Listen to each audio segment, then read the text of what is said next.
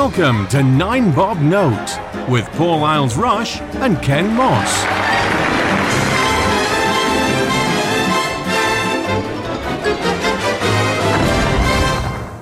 Hello everybody and welcome back to 9 Bob Note. I'm Paul Isles-Rush. I'm Ken Moss. And Ken, you're in the hot seat this week. I am very intrigued. One Britain, one nation. Do you know what I'm talking about? Sadly, I do, yes. Now, as has been said before, Paul and I are on different sides of the Brexit fence. It doesn't come up, it's not an issue, and it doesn't get in the way. There's a push from the government to sort of build us as an identity, or strengthen us as an identity in ourselves, more at home than around the world, I think. In many ways, I don't think that's a bad thing. Every now and again, there is a misstep, and this might just be one of them. This is a song which I heard, or I saw, a few people on the Bird app this week likening to Tomorrow Belongs to Me, which is a Hitler Youth song.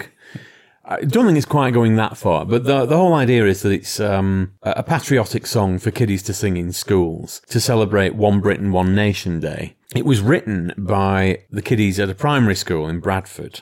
And the whole campaign was founded by a retired policeman called Cash Singh. So it was all, it was all to create a harmonious society where, all faiths and cultures are intermingled and integrated. And so the whole basis of it was all very positive.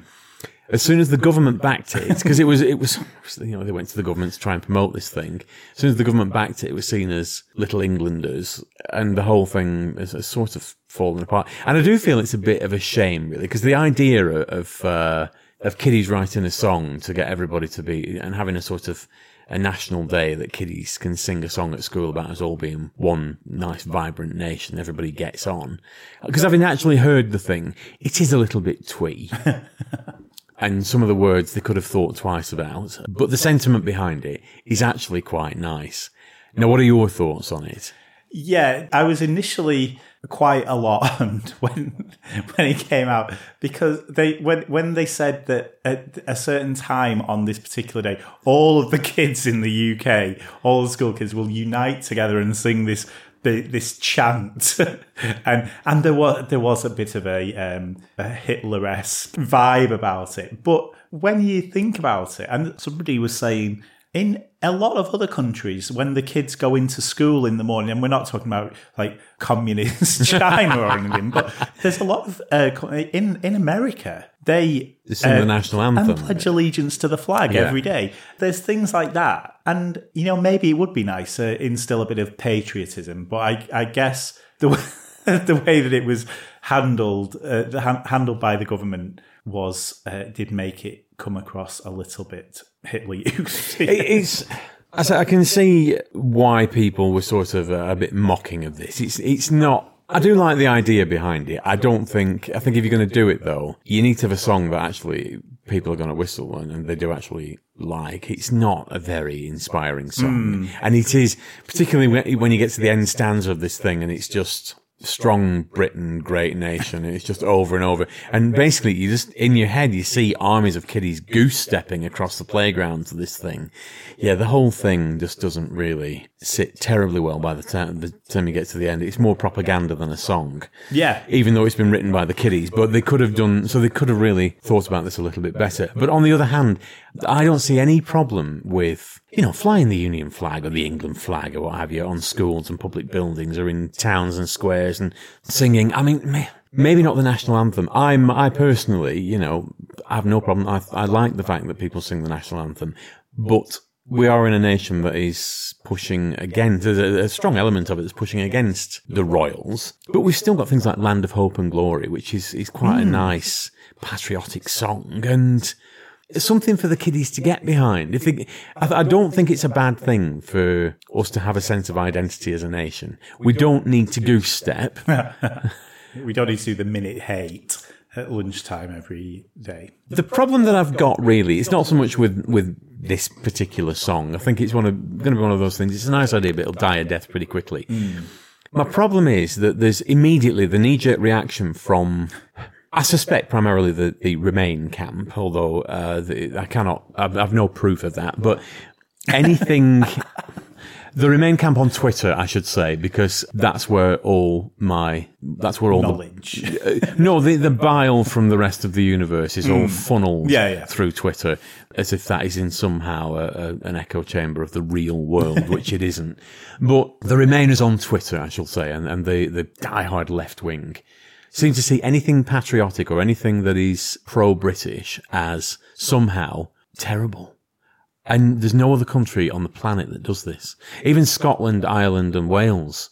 You drive into Wales, there's a huge banner across the M4, a permanent electronic sign with the Welsh flag, "Welcome to Wales." Everything's in Welsh. The Welsh flag is everywhere. Yeah. Scotland, the saltire is on everything. But nobody looks at them, and it's actually quite heartening. You drive into Wales and Scotland and think you've got your own national identity. Everybody's really proud to be Scottish and Welsh. In England, it's racist. Yeah, but that is because the English flag has been, for a long time, commandeered by racist groups. True, but they can't help themselves. They've not got anything else. They can't design their own flag. Well, the Scotland flag has been commandeered by Nicola Sturgeon, she's quite racist. She's horrendous. I mean, Scotland, sort yourselves out. If you want to go independent. Honestly, you'll be fine. You will be financially fucked for a while, but you'll be fine. But nobody in Scotland wants to, apart from her. Well, it's her and Alex Salmond tearing the place apart to try and convince people of something that they really don't want to do. One of the things that made me laugh about the One Britain, One Nation day is that the day that they picked. Oh, the Scottish kids were on holiday. It was already the summer holidays for Scotland, so it's like we're One Britain, One Nation apart from Scotland. And there was a problem with Wales as well, I think. I'm sure they had an inset day or something. It was a really bad day to pick. Yes, we might as well have just sung Jerusalem and waved up St. George's flag. Yeah, but if you're going to have no problem, I think that we are going to reach a stage where it is primarily this left wing, the far left. God, if you can have such a thing. You're so far left, you're far right. But we must be anti anything pro-nationalism or pro-identity. I don't think that's a bad thing. It's just because you have a strong sense of identity as a country, or you embrace the culture of your own country, that's not a bad thing. I don't think it's a bad thing for kiddies to get hold of that and run with it. No. As part of a wider world. No, that's it. We should be teaching our kids that being British is something to be proud of. And I completely get what you're saying about the Remainers. Every time you put a Union flag anywhere, you're obviously a Brexit. You obviously voted for Brexit. You hate Europe. I think we should narrow that down to Twitter, because in real life that doesn't actually happen. No, but like it or not, we have left the EU now. We are on our own. We're not going to go back to the glory days of being, the British Empire. We are. That's what we all want. Everybody who voted Leave thinks that we've got a British Empire and everything is going to be measured out in ounces. That's it. Well, it's definitely going to happen. That's what we voted for. Honest. Yeah, we're going to have our road signs back in miles. And wait a second. And beer will come back in pints, and it'll be the glory days again. Yeah. The map will be pink. Yeah.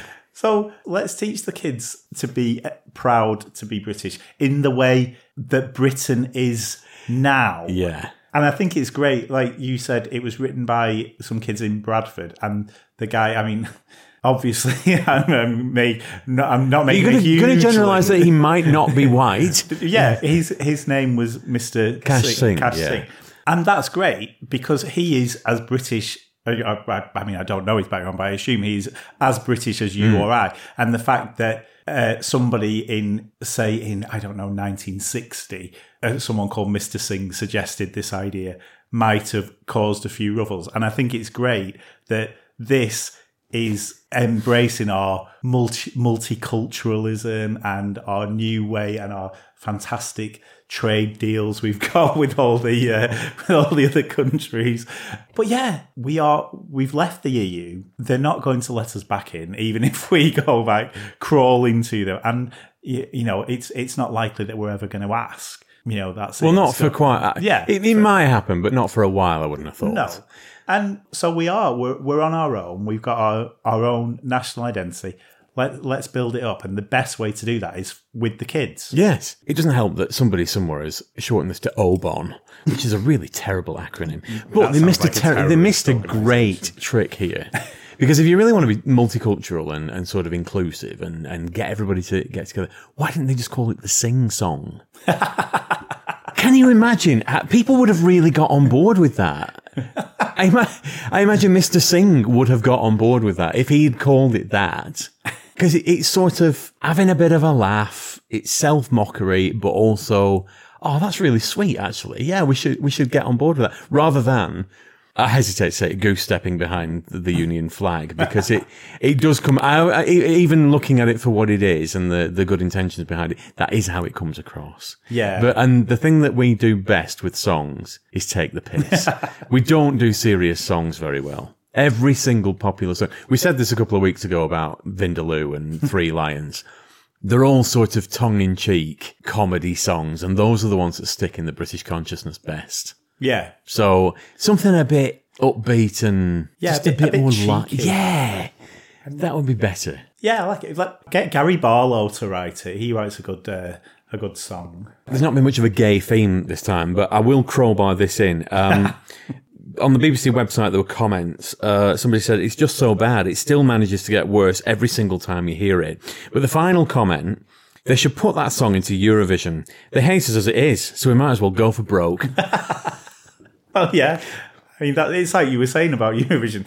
Put that song on, get a few flags flying, some fireworks. I'm telling you, we need a comedy British song. We don't need to go in there with a serious song. We need a comedy song. That will be what will get us back to the top of the Eurovision. Well, the only songs people really get enthused about in Britain are either comedy songs or major hits from shows. So if we get Elaine Page singing a comedy song. Well, if we could get somebody that's not 128 years old, I don't know how old Elaine Page is, but she's been around forever. Surely she must be knocking on a bit now. I will not have a word said against Elaine Page. Get Andrew Lloyd Webber to write it, and it's got Eurovision written all over it. Yes, so, well, it's time to decide feather or not. Oh, Bon.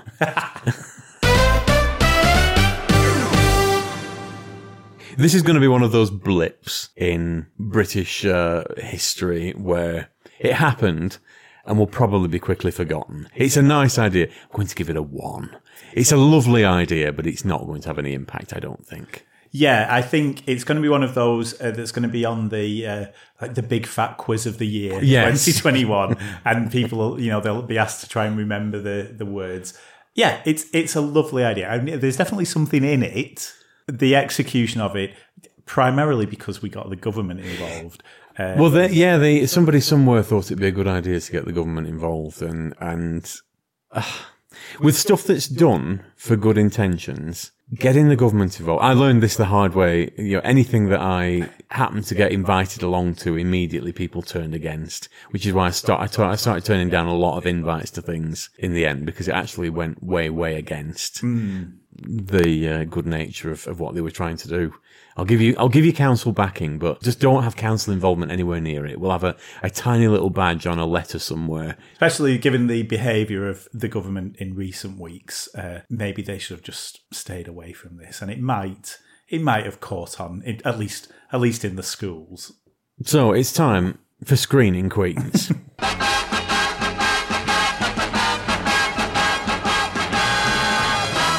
Well, it's not really kiddies writing a song, or even anybody writing a song, but it's a very British patriotic thing. The Full Monty, which is a community coming together to put on a show for the greater good. And it's about as British as it gets, that movie. It is brilliant. It's been years since I've seen it, but that is, if you want a musical story that brings people together in Britain, in the same vein as something like Brassed Off. British films with a musical story behind them. Actually, we don't do too badly when we do them. They come along now and then. Yeah, they're not as frequent as they were, but yeah, The Full Monty. It's always a good British feel good film about music. Yeah, definitely. And strippers, of course. Yeah, yeah, and it's got naked men in it. So We got the gays in right at the end. And on that note, we'll sign off. Ken, are you going to sing us out with One Britain, One Nation? I am.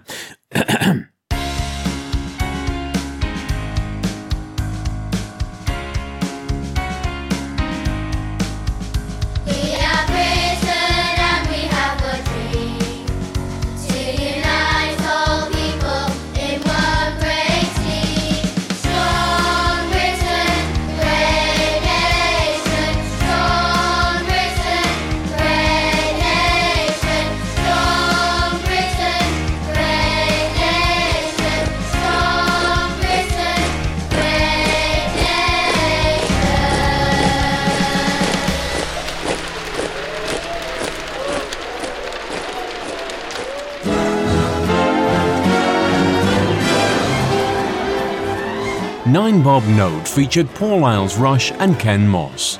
Title music was by Mark Shyman, and the programme was produced by Maverick Productions.